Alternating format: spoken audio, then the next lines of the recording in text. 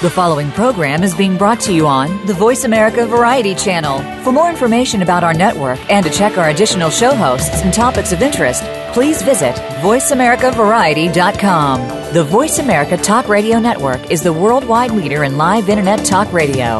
Visit voiceamerica.com. The views and ideas expressed on the following program are strictly those of the host or guests and do not necessarily reflect the views and ideas held by the Voice America Talk Radio Network, its staff, and management.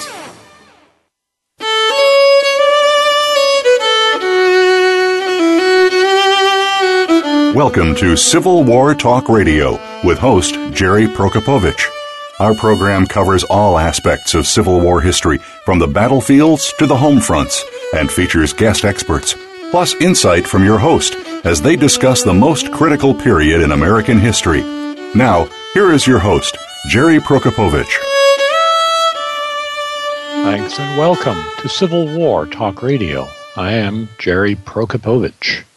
407 years ago is perhaps the best known opening to any speech in American history, possibly all of human history. What more can there possibly be to learn about this famous oration? Well, for one thing, what was the real Gettysburg Address? We've got 5 versions in Lincoln's hand and they're all different. Which one was real? What does real mean? Why does it matter? We'll ask these questions and more of our guest, Martin P. Johnson, author of Writing the Gettysburg Address, today on Civil War Talk Radio.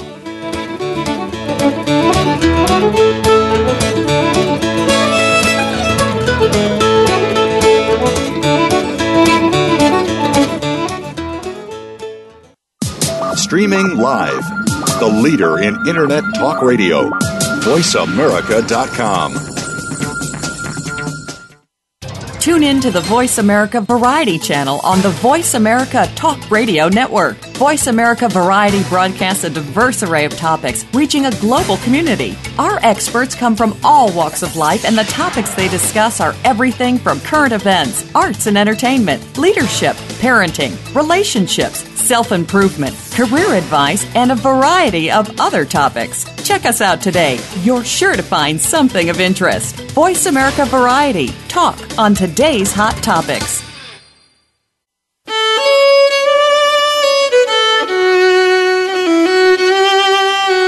You are listening to Civil War Talk Radio.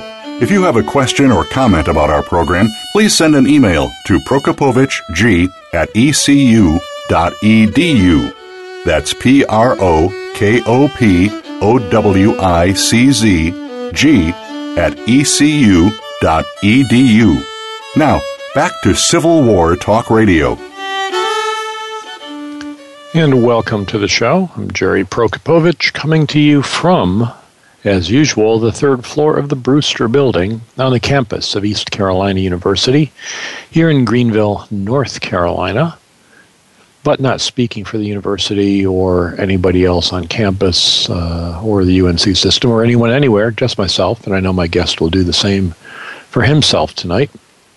Well, as we get started, I will this evening like to give what the young people call a shout-out, I believe, or was that 10 years old already, to Civil War Talk Radio's #1 listener. That's my mother. She's home in Grosse Pointe, Michigan, recovering from a broken wrist sustained in a recent fall. Mom, I hope you're feeling better and enjoying the show. I hope the computer's working tonight and the sound is clear. And I know that when the show is over, I will get the weekly critique that makes Civil War Talk Radio better week after week as I get the early reviews from Mom back home. So take care of the rest, Mom. Last night, Civil War Talk Radio went on the road to Brunswick Civil War Roundtable in Southport, North Carolina, and it was an incredible scene. The Brunswick Civil War Roundtable has over 700 members, and I know many of you are members of your local Civil War Roundtable, and I've spoken to a fair number of them around the country, and if there's 100 members, the groups tend to think they're doing pretty well. If there's 200, that's really something they've got 700. It's just astonishing. And they're only a few years old, I should add. They have a huge number. They have a probably 30% female membership, which is more than many roundtables have. It was really curious. I had a delightful dinner with the hosts, and we talked about why they've been so successful, and a lot of theories came up, but it was really a great pleasure to speak to such a large and enthusiastic group. The week before, they had they don't meet all 700 at one time. They don't have a room big enough for that. But the week before, they'd gotten a especially large room and filled it with 350 people to hear Ed. And I said, oh, that's great. Ed can do that. And it occurred to me I had a tough act to follow because there's only one speaker in the Civil War circuit who is known by his first name, like Madonna or Cher. That, of course, is Ed Barse, and he filled the room, and I had to follow him last night. But in the smaller room, we filled that, and there were 250 people, not necessarily to hear me, but just to be part of this really outstanding roundtable. So I was impressed.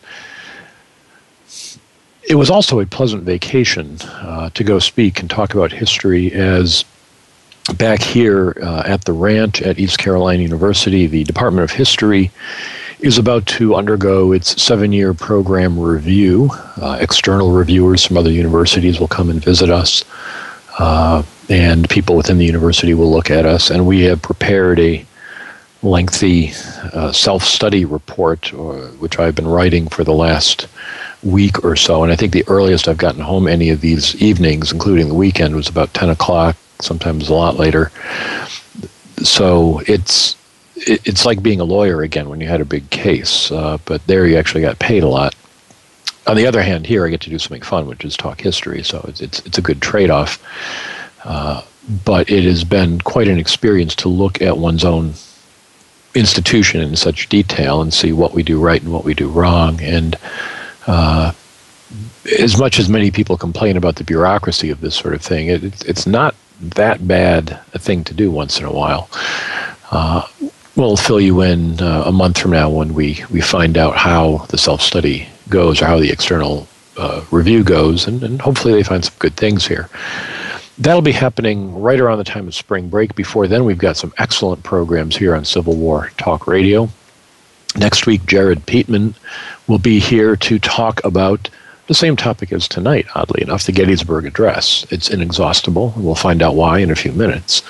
Following that, Richard Carradine will be here, author of Lincoln, A Life of Purpose and Power, one of the great books about Abraham Lincoln in the 21st century. Then we'll have J. Michael Cobb, Mike Cobb, talking about the battle at Big Bethel. And on March 5th, Richard Slotkin telling us about the long road to Antietam. And then it'll be spring break. We can all relax, put little umbrellas in our drinks, and wait for the second half of the spring season of Civil War Talk Radio. You can find out what's going on from the website, www.impedimentsofwar.org, where Mark Gaffney keeps everything up to date and tells you who's going to be on. You can go to the Civil War Talk Radio Facebook page as well, find a link there. At the website, you can find links to the books that are discussed on the show. Click on those and buy your books through Amazon, through the show webpage, and the website gets a few pennies. There's also a donation button.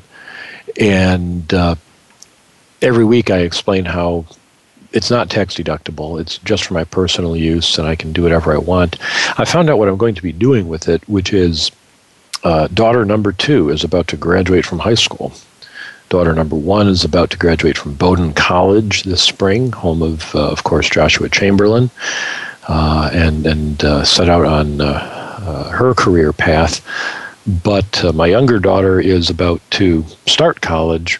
The question is where. She's been accepted at some places that I'm impressed by. UNC Chapel Hill is one, the sentimental favorite. My old maize and blue school, University of Michigan, is another. Did not bother applying to Harvard University because I've got a degree from Harvard, and that's all we need to know. I have to say that every week. And she's been accepted at Miami of Ohio, which is something I'll ask our guest about in a few moments.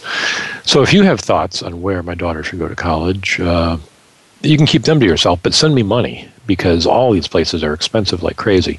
And so just go to the PayPal donation button and put in 3 or 4 figures, hit send, and Maria and I will thank you. Well, I don't know how that'll work out, but we'll see. Meanwhile, back to Civil War history. Our guest tonight is Martin P. Johnson, who has written a book called The Gettysburg Address, writing the Gettysburg Address. I'm looking at one page of it, from the University Press of Kansas. Martin, are you there? I am. Glad to be here. Welcome. Good to talk to you. You and I have been known each other through the computer screen for, it must be a decade by now. You were at Southern Illinois Press at one time? Northern Illinois, yeah. Northern Illinois. Oh, it was one of those Illinois presses. I'm sorry. Talking at different conventions and conferences and things over the years. It's good to talk to you again. Yes. Tell us how you got from Northern Illinois Press to where you are now. How did that come about? Well, there was a job down here at the Miami of Ohio, and we moved to this region because my dear spouse was hired on as assistant professor of history here at the University of Miami University, and then the job opened up that I'm currently in. So I was very fortunate that it worked out for us like that, to get two tenure line jobs in the same region. I heard you speaking about some departmental issues earlier, so it's as you know, it's sometimes rare for spouses to be able to be in the same community. Oh, it's extremely rare. We've got that situation here at East Carolina. We've got a husband of one of our professors teaches at NC Wesleyan in Rocky Mount. That's an hour, 45 minutes to an hour away. And we consider that not too bad. But we've got others who are separated by half a continent, and they either commute or do something to deal with it. So I'm very happy to hear that you work that out. I mean, that's an issue throughout academia. I always advise graduate students, don't fall for any of your classmates, because you want to marry someone in a different line of work. So they don't listen, but that's what the Gettysburg Address had something to do with it too, because I was during that time I was publishing and researching on the Gettysburg Address, and so this actually is what got my foot in the door in the job. So it was very helpful in that regard too.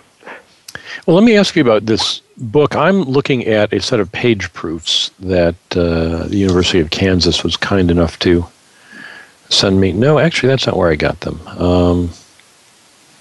No, these are from. I'm suddenly pausing and thinking, how much am I supposed to say about things like tenure reviews?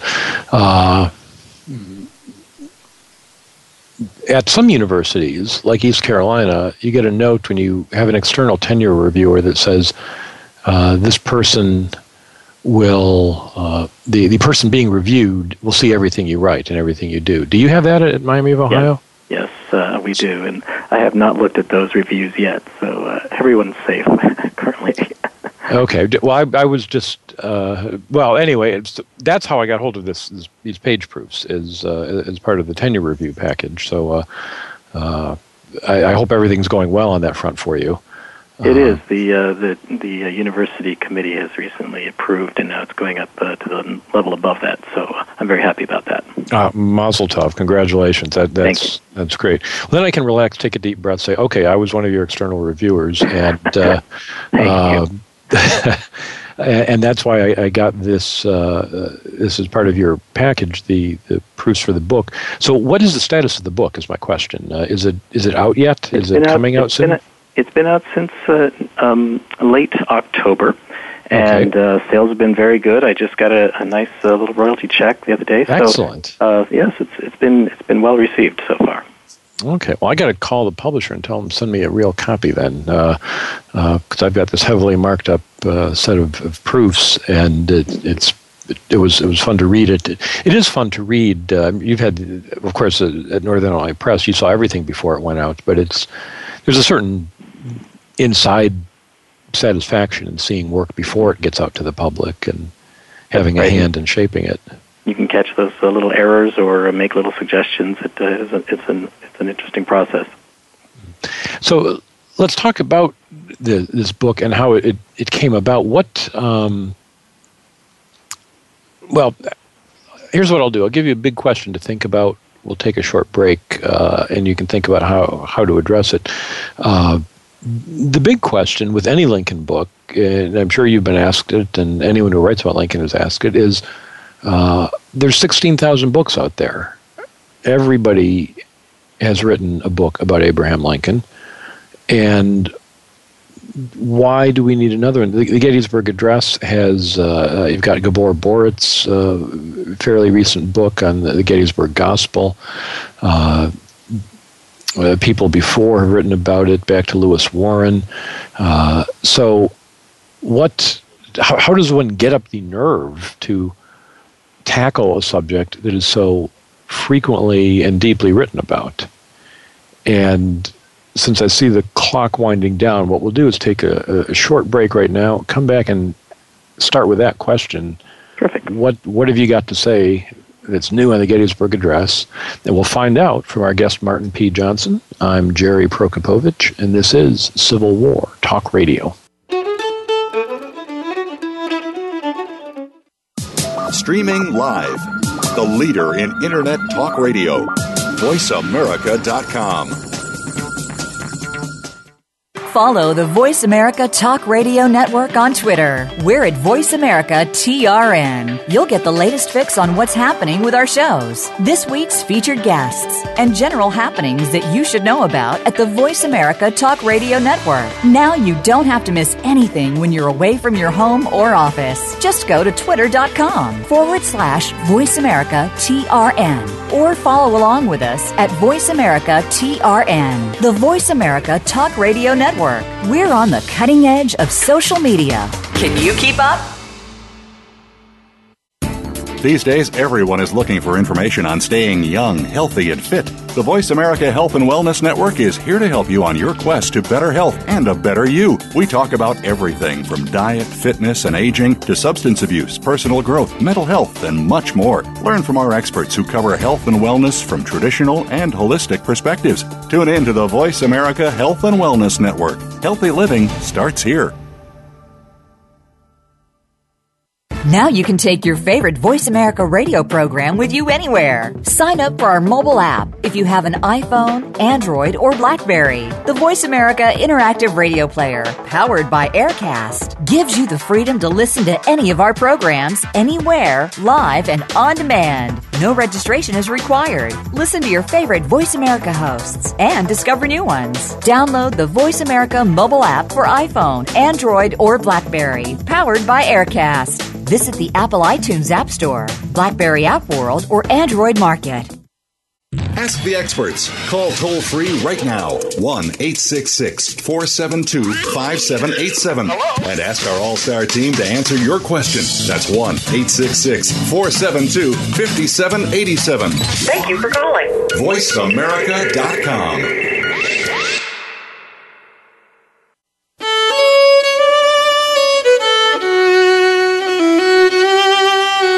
You are listening to Civil War Talk Radio.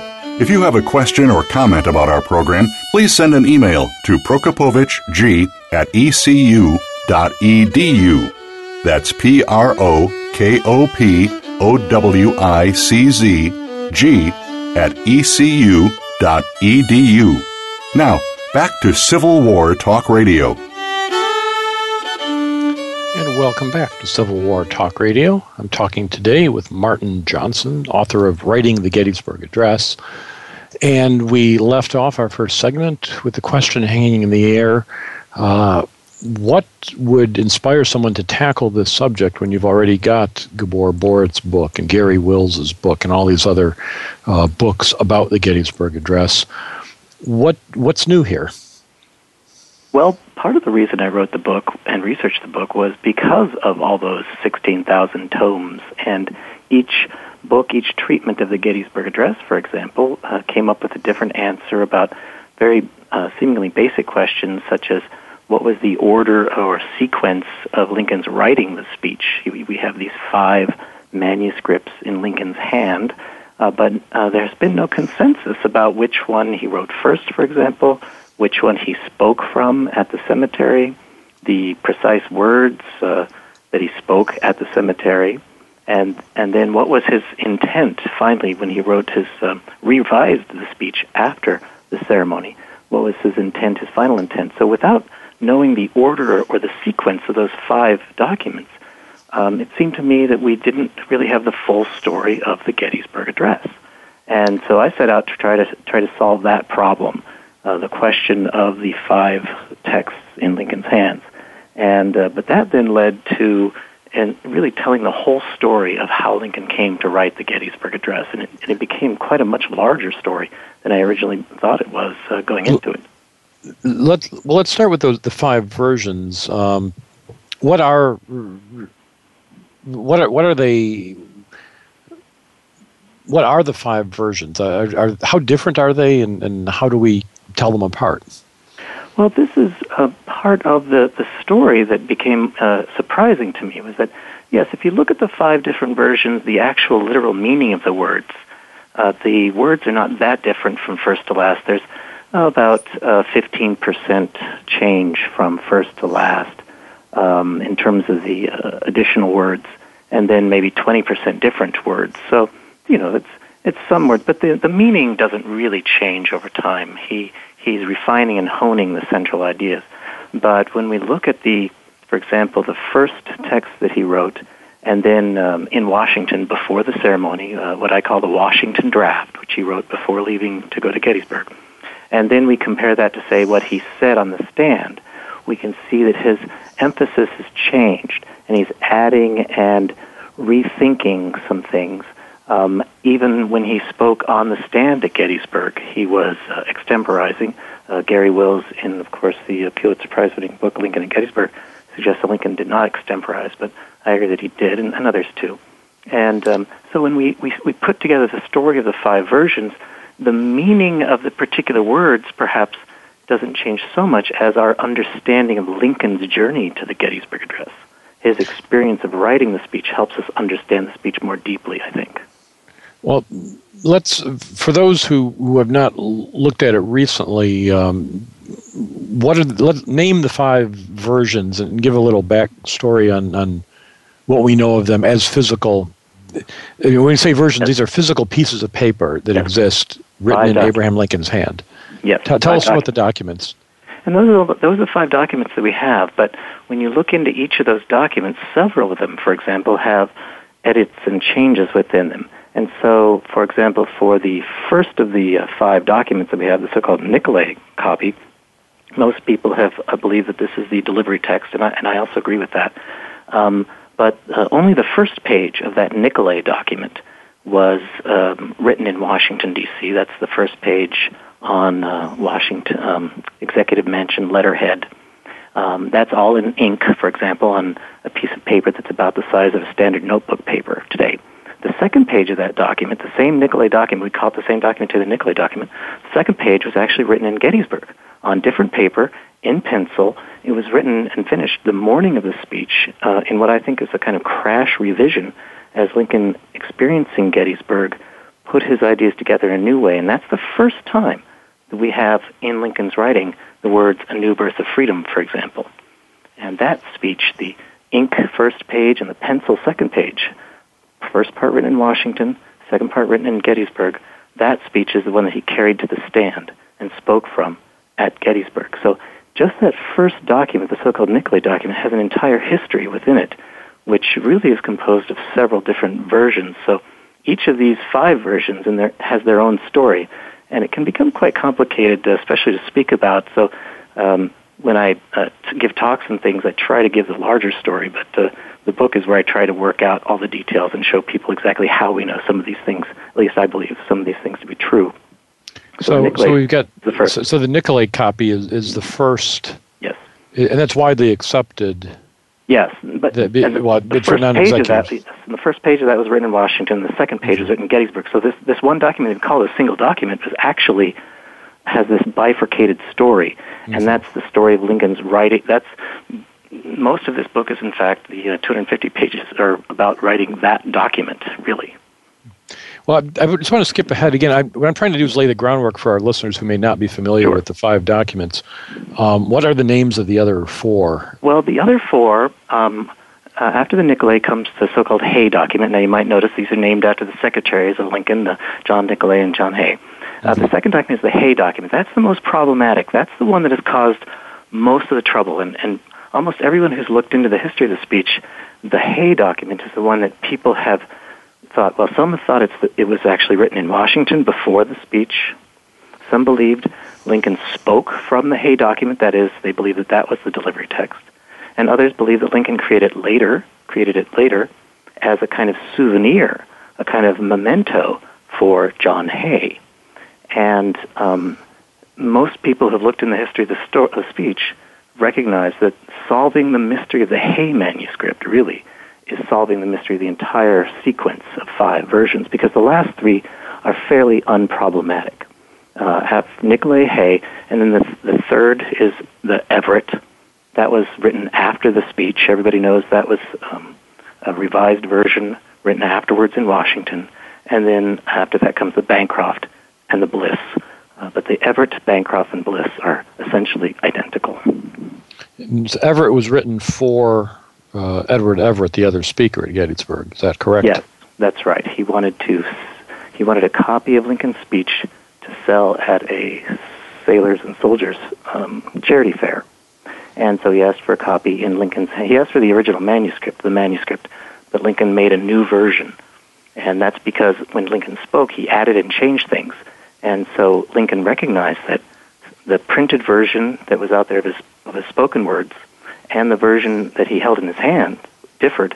And so he wanted to create a revised version for Everett that brought everything together finally, several months after the speech, revised it, and put together his sort of final intent, his final vision of the speech. And Everett text. And that's the first text that has in Lincoln's handwriting the words "under God." Now, the Bancroft copy was also written for charitable purposes? Yes, the Bancroft to be sold as well. And then the Bliss text was written to be published in a book of autographed facsimiles, writings in the hands of the authors. And very patriotic text. One of the handwritten versions of the Star-Spangled Banner was published, and Lincoln's speech was the second in the volume. So it was becoming recognized immediately. That's in April of '64. It was recognized immediately as an important speech on the level of the Star-Spangled Banner. So those last 3, since we know they come after the delivery, as you say, they're less controversial as to what order they go in. But the argument all along has been over what piece of paper was Lincoln holding at Gettysburg. What did he actually read from or recite from, and what did he actually say? It would be simpler if one of those 5 copies exactly matched what the newspaper reporters there wrote down, but that's not the case. No, it's not. And what the newspapers reported, as I looked into that, essentially there is one Associated Press telegraphed version that goes out from Gettysburg on the evening of the 19th and then is published all around the country on the morning of November 20th. And that's essentially the most important text, the Associated Press version, as published in, say, Philadelphia, New York, Boston. Every city had its own version that they published because telegraphy was inconsistent. It's just like genetic mutation. When a word changes, as the birds on the telephone line, weather, things like this can alter the way texts are transmitted. And so you have different versions printed on the November 20th in Boston, New York, Chicago a day later, Philadelphia. But they all really were the same Associated Press copy as it came out of Gettysburg. And I was able to reconstruct what I think was the original Associated Press version as it was originally telegraphed. But each one, even though the reporter is sending out the same words to all these different places, but they arrive differently, and then each one spreads them further and more errors propagate. That's right. So I found it fascinating how you were able to track down one that shows up in a Western paper in the Midwest. Yes. As where it had come through and where it had picked up these errors. You can see as it moves along, words changing, and then the next town down the line will keep that change, but then add a new change, and so you can actually trace these variations down the telegraph lines. It really is fascinating. It was, and it suggests something about the reliance on sources by historians, and in this case, reliance on media sources, where it's not media bias, but simple technological transmission issues that cause things to become different. Well, you asked about why write another book. Many of the books written about this and other issues in the Civil War, as you know, are based upon other books.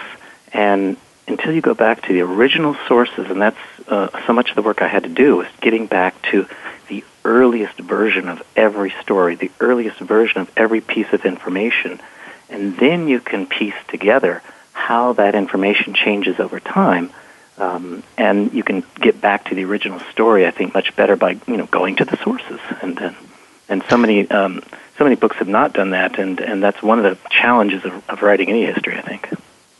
Well, you mentioned, when we talk about getting back to stories and their sources, none of these versions apparently were written on the train on the way to Gettysburg, but that's the most commonly retold story about the, on the back of an envelope, I need to add, right. While on the train. That's right. I was able to trace that story, I think, back to what I think is the origin of that story. And it really began in 1865 when a newspaper reporter said that this was just after the assassination, was telling stories about Lincoln. A newspaper said, well, on the way to Gettysburg, Lincoln said he hadn't done any preparation. And the reporter added, the speech must have been written in the small hours of the night after Lincoln arrived in Gettysburg. So it's not on the train. The first version of the story is not writing on the train. But then that is picked up and changed over time, and you can trace it in the sources. By 1882, you have people talking about how Lincoln wrote it on the train going to Gettysburg. So it was it's an interesting way that repeating stories, it's like that game of telephone. You repeat the story over and over again, and things change. So, and then it becomes famously embodied in a short story that that everybody in the early 20th century reads and becomes familiar with. That's right. Your guest, Jared Breitman, will talk more about that. I'm sure we were on a panel recently together, and he can tell about that. 1906 is when that story was published, and it was put in school books and things of that sort. So, but she was basing her story on, it was a fiction. She knew it was a fiction, but she was also basing it on these other stories that 20, 30 years before had already developed the train legend. Your mention of Jared Breitman's book makes me want to ask, I've forgotten who it was, but when the John Marszalek's biography of Sherman came out, a whole series of Sherman books came out at the same time. And I'm blanking on who all the other authors were, but like 4 Sherman biographies or 5 came out within a year or two. And one of the authors in his introduction to one of the last ones to appear said, watching this happen was like having a 6-shooter emptied into his abdomen, one chamber at a time, as the book he'd worked on for years was being upstaged book after book. That can happen. Luckily, my work is on the writing of the speech, and Jared was really interested in the sort of the long shadow, as he calls it. He'll really talk about that. The after effect.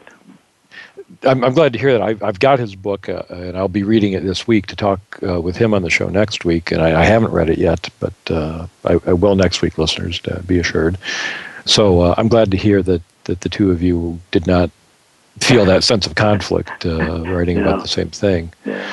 But I think it's endemic in the Civil War and Lincoln worlds because these topics do come up again and again, and people do write on similar things.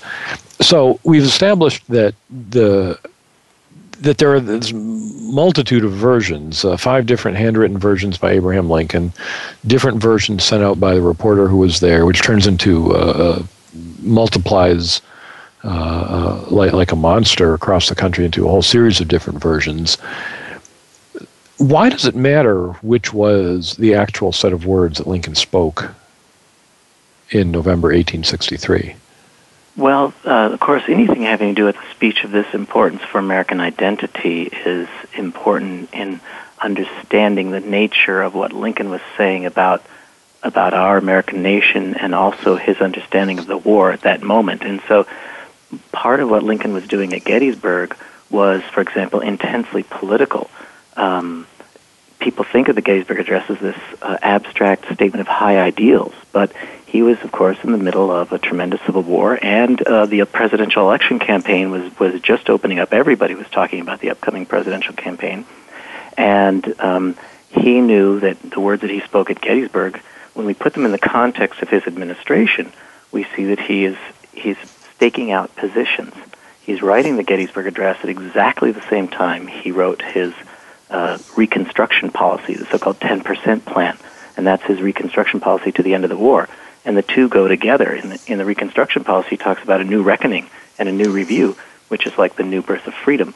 So in Gettysburg, he's really putting together the big themes and ideas of this administration, but I can connect them, or I believe they are connected deeply to specific policies.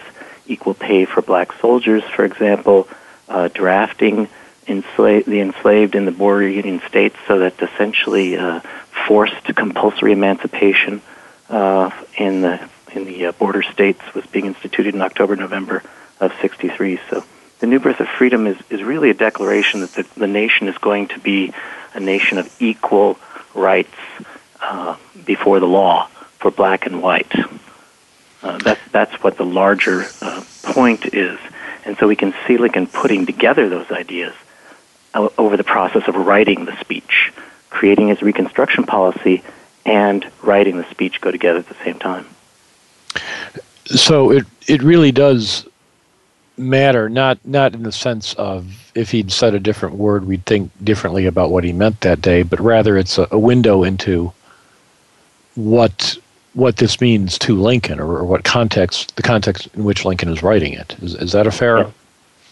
I think that's absolutely fair. And when we have a better understanding of Lincoln's mind and his purposes in writing the speech, we can understand the Civil War and we can understand our nation better as well through that speech. Because as a nation, we've reinterpreted and interpreted our experiences through this Gettysburg Address for generations now. Every time there's a war, a crisis, a tragedy, the Gettysburg Address is sort of the text that we go to understand what it is that we are about. And understanding how that text gets created, I think, gives us a deeper understanding of that process. Now, to do that, to get that kind of understanding, you have to have some material to work with. And if the 5 versions had all been the same, if he just literally copied them exactly word for word, we wouldn't have much to go on in that sense. That's right. And you said at the outset of our discussion that there's only maybe 15%, 20% difference, if that, all told, between all the versions. So what's an example of a significant change? Well, the most significant for many people is the words "under God." Those words "under God," for example, are not in the Washington draft that he wrote before going to Gettysburg.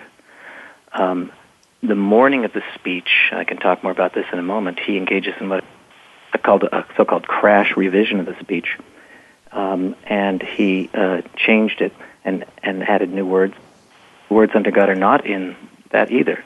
It's on the stand at Gettysburg, under the influence of that moment, under the influence of the impressive prayer that preceded the ceremony of Edward Everett's speech, during which Lincoln cried several times. It was a powerful moment for Lincoln, and he imbued the text with his own passion and his own commitment. And speaking the words "under God" extemporaneously in the inspiration of the moment sealed for many people who were there that moment of Lincoln at Gettysburg. So he didn't just create words, he also created an image. That image of Lincoln at Gettysburg was a real image. It's an authentic legend. It started because of his powerful delivery and people's response to it, and it grew over the decades, and you can see it immediately developing in the sources. So the way he wrote it, the way he spoke it, the way he felt it, created the Gettysburg Address that we know. Well, that's a good place to take a short break, which we'll do now. We'll come back and talk more about the Gettysburg Address with Martin Johnson, author of Writing the Gettysburg Address. I'm Jerry Prokopowicz, and this is Civil War Talk Radio.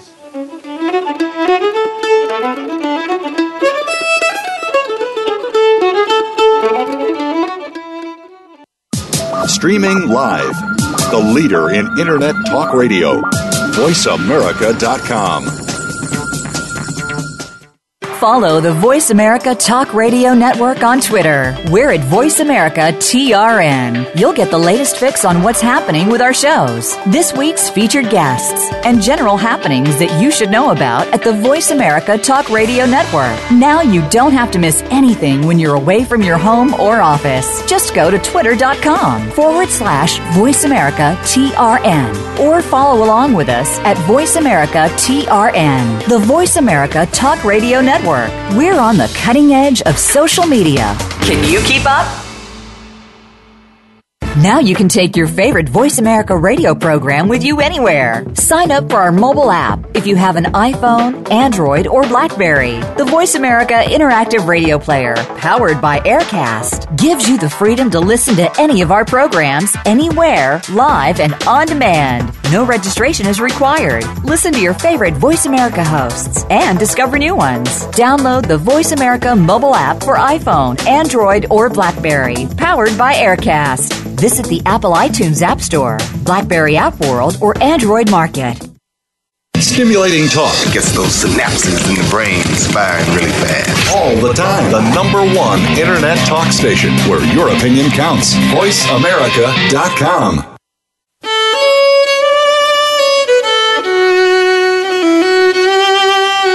You are listening to Civil War Talk Radio. If you have a question or comment about our program, please send an email to prokopowiczg@ecu.edu.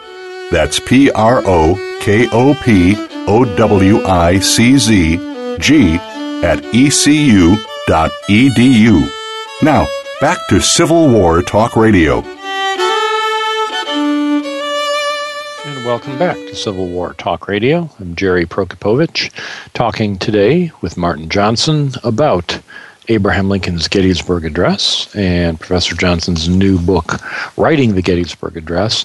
We've been talking about the phenomenon of the 5 different handwritten copies that Abraham Lincoln prepared of that speech, some before, some after, the controversy over when some of them were prepared and which one he actually spoke from.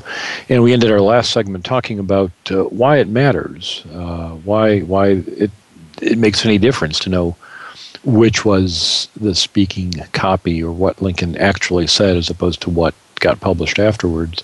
And Martin, you argue in your book and explain to us just now that by following the composition process, by seeing how Lincoln adds things, how he is moved by the experience of the Gettysburg battlefield, in the words of Edward Everett, and the whole importance of the time and place, to add a phrase like "under God" to the speech extemporaneously, gives those words an additional weight that they would not have if they were added, say, as a calculated political gesture to the Northern clergy or some other reason.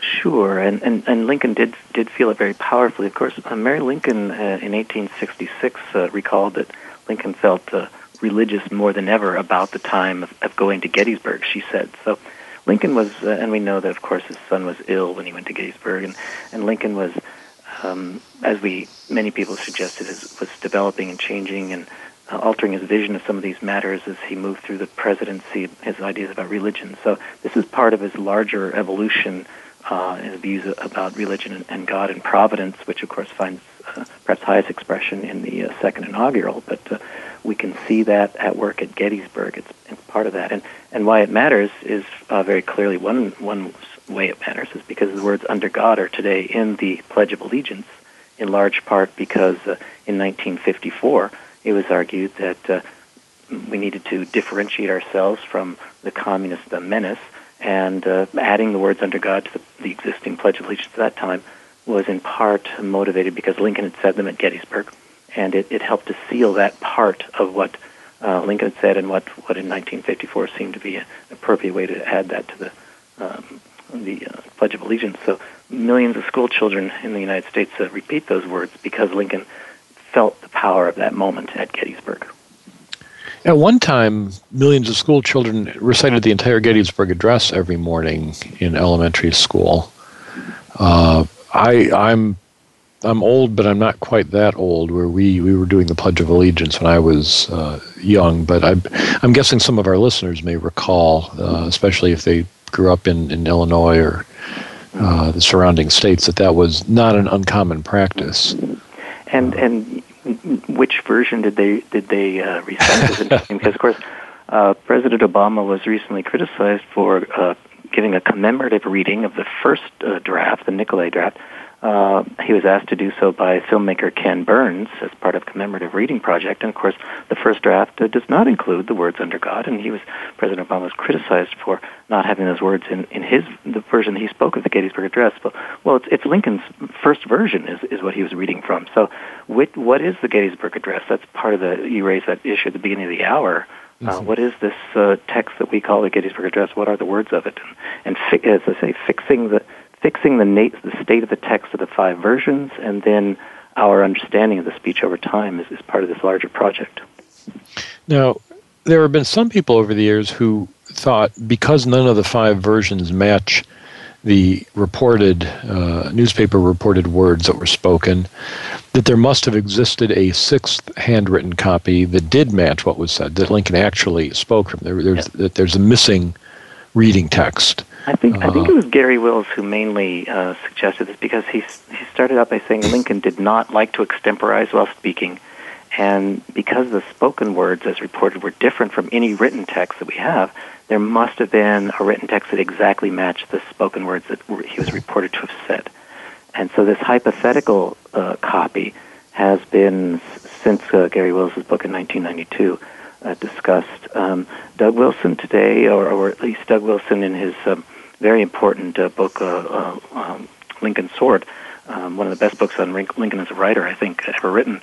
He also has argued for what could be called a hypothetical or no longer existing delivery text. I'm proud to say that Doug Wilson, in a recent video that I saw, he did a presentation that he agrees that the Hay manuscript was after the fact. So I think we can say that the Hay manuscript problem has been solved. At least I hope that's one of the main contributions of the work. In other words, that the Hay manuscript was not the reading text or was not composed ahead of time. Well, I'm 100% certain of that, and to hear people of the stature of Doug Wilson and others agree that it sounds like that could be the case. I think we might be arriving at a position where we can say some of the key issues of the Gettysburg Address have finally been solved after 150 years. At least that would be my hope. Did you ever talk with Lloyd Ostendorf about his sixth copy of the Gettysburg Address? No, but I did research that, and it is quite clearly a forgery, and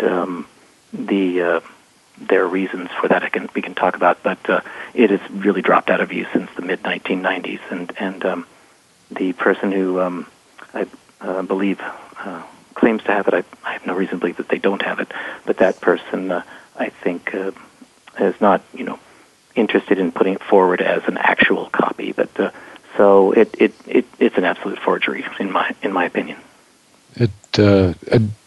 He brought it to the Lincoln Museum in Fort Wayne, Indiana, when I was working there in the 90s, and I've seen it. Oh wow! And he had done a great deal of work on it. He'd done all kinds of testing. On the back of it, it says something like, in supposedly Lincoln's handwriting, for Honorable Judge Wills, the Lincoln's host, Gettysburg, was David Wills. Well, David Wills was not a judge at the time. Yeah. He wasn't called a judge. So, it was 1874 that David Wills became a judge. So Lincoln did not come back from the dead to write that. To give him that title or to anticipate. And there are many other reasons why it's a forgery, but at least in my opinion. Well, Lloyd was probably the foremost collector of Lincoln photographs and images of his time, and people still use the O number series sometimes to designate Lincoln photographs. But he was in his late years in the 90s when he became convinced that he had found this. Yes, to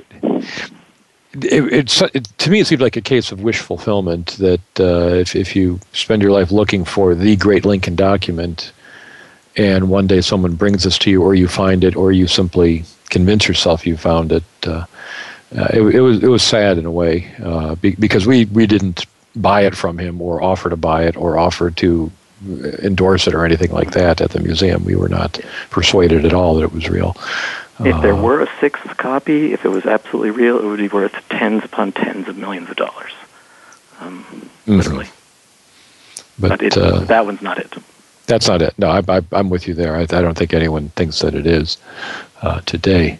So let me shift gears quickly and ask you a personal scholarly question. Your original historical career involved writing about 19th century France, and then you switched to the Lincoln world. Why the transition? Well, part of that was I did not get a tenure track job in European history. And so I was working as an editor, as you know, at Northern Illinois University Press, and I was developing a Civil War list, and I was reading a lot of Civil War stuff and Lincoln stuff, and the Gettysburg manuscript controversies came to my attention at that time, and I just began to look into it. But, my preparation, I'm a trained academic scholar, that kind of thing, but that training was very helpful for developing notions of, say, historical memory, and proper use of sources. So it was, to me, an illustration of how the basic things that we do as historians, all good historians do the same basic things, and you can apply it to one field or another. And particularly the Civil War field, and Lincoln more especially, that field has often been open to amateurs or people who are coming to it new, lawyers, and people who are interested in the topic are able to publish in the field. They do great work. They write books, and I'm one of them. I was not trained in U.S. history, but from love of the topic and from looking into these issues, it became a project that absorbed the last 12 years. Well, it's an interesting point about what historians are trained to do and what value it has. It's in my frontal lobe right now as I'm doing the self-study report for our department and trying to persuade people that just because you're not trained to become a historian on day one, most people with history degrees don't become historians. They become very good lawyers or engineers or business executives or any number of things because of the training. But it's not a vocational track. It doesn't teach you one particular job. That's right. It just teaches you how to understand how the world operates or how the world has operated, and that's an important insight, I think. That is the goal.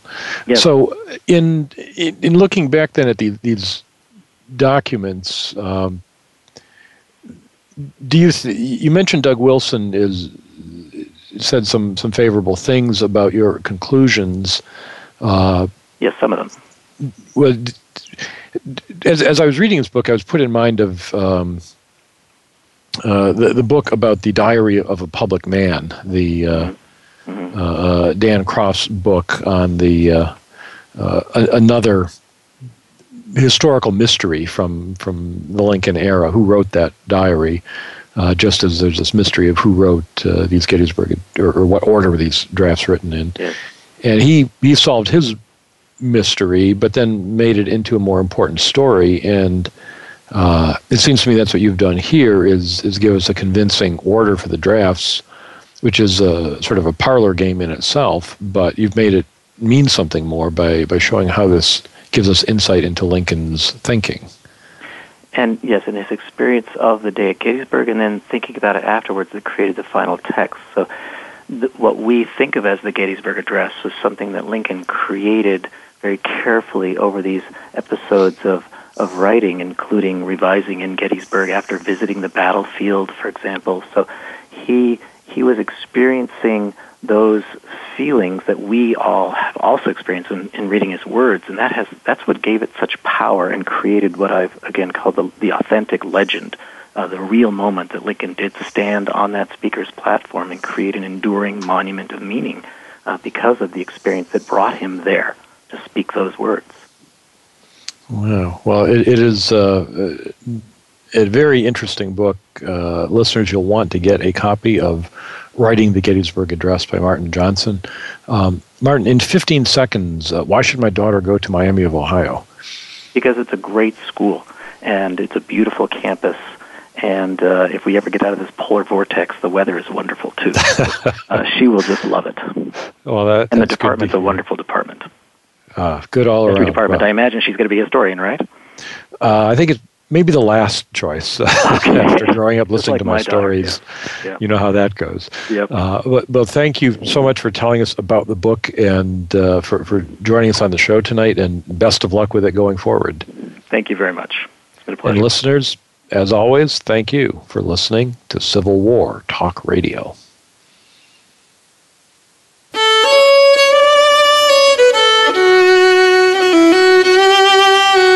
Thank you for embarking on a part of American history this week. Civil War Talk Radio with Jerry Prokopowicz can be heard live every Wednesday at 4 p.m. Pacific Time, 7 p.m. Eastern Time on the Voice America Variety Channel. Have a good week.